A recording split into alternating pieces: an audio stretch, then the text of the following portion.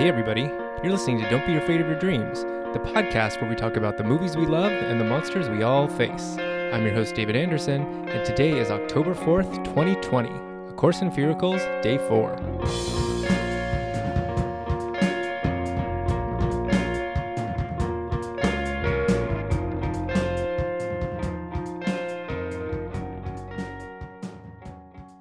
Happy Sunday, everybody.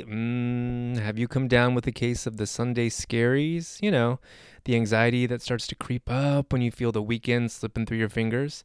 That's a real thing, and a lot of therapists report that the majority of crisis calls are received on Sunday evenings. I guess after a bustling Saturday spent flitting from one garden party or cotillion to another, the reality of another work week begins to set in. Isn't that terrible? I guess most of us hate our jobs, or our lives, or the world, which, well, right now it's kind of hard not to. So how do you fight the Sunday scaries?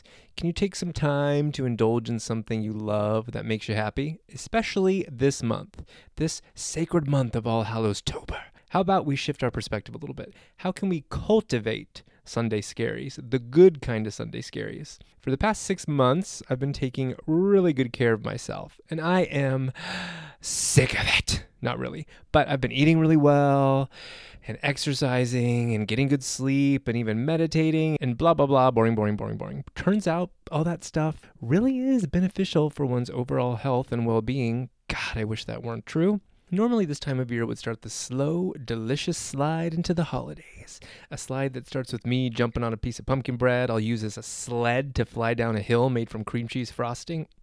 I do want to get to have some of my favorite treats that I get to have this time of year, but I've chosen to do that by making Sundays my trick-or-treat-yourself day. So today I'm having pumpkin waffles with maple butter from Trader Joe's, which is freaking delicious, and their pumpkin spice coffee. I typically don't like flavored coffee, but they've managed to get the balance just right. I use my skull spatula and I serve it all to myself on my Halloween serveware, and it just feels special. Feels great. So that's how I'm doing it. And I want to hear how you're going to trick or treat yourself today. And give me some suggestions too. What else should I buy or try when I go to the store this week? What makes you go, oh shit, and grab a bigger cart when you see it on the shelves this time of year? I never met a sweater or a pumpkin spice anything that I didn't like.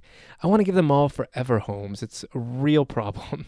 All right, let me know how your inaugural Trick or Treat Yourself Sunday goes, and I'll talk to you tomorrow. Bye. This show is an Unreliable Narrator production. For more information, visit unreliablenarrator.org.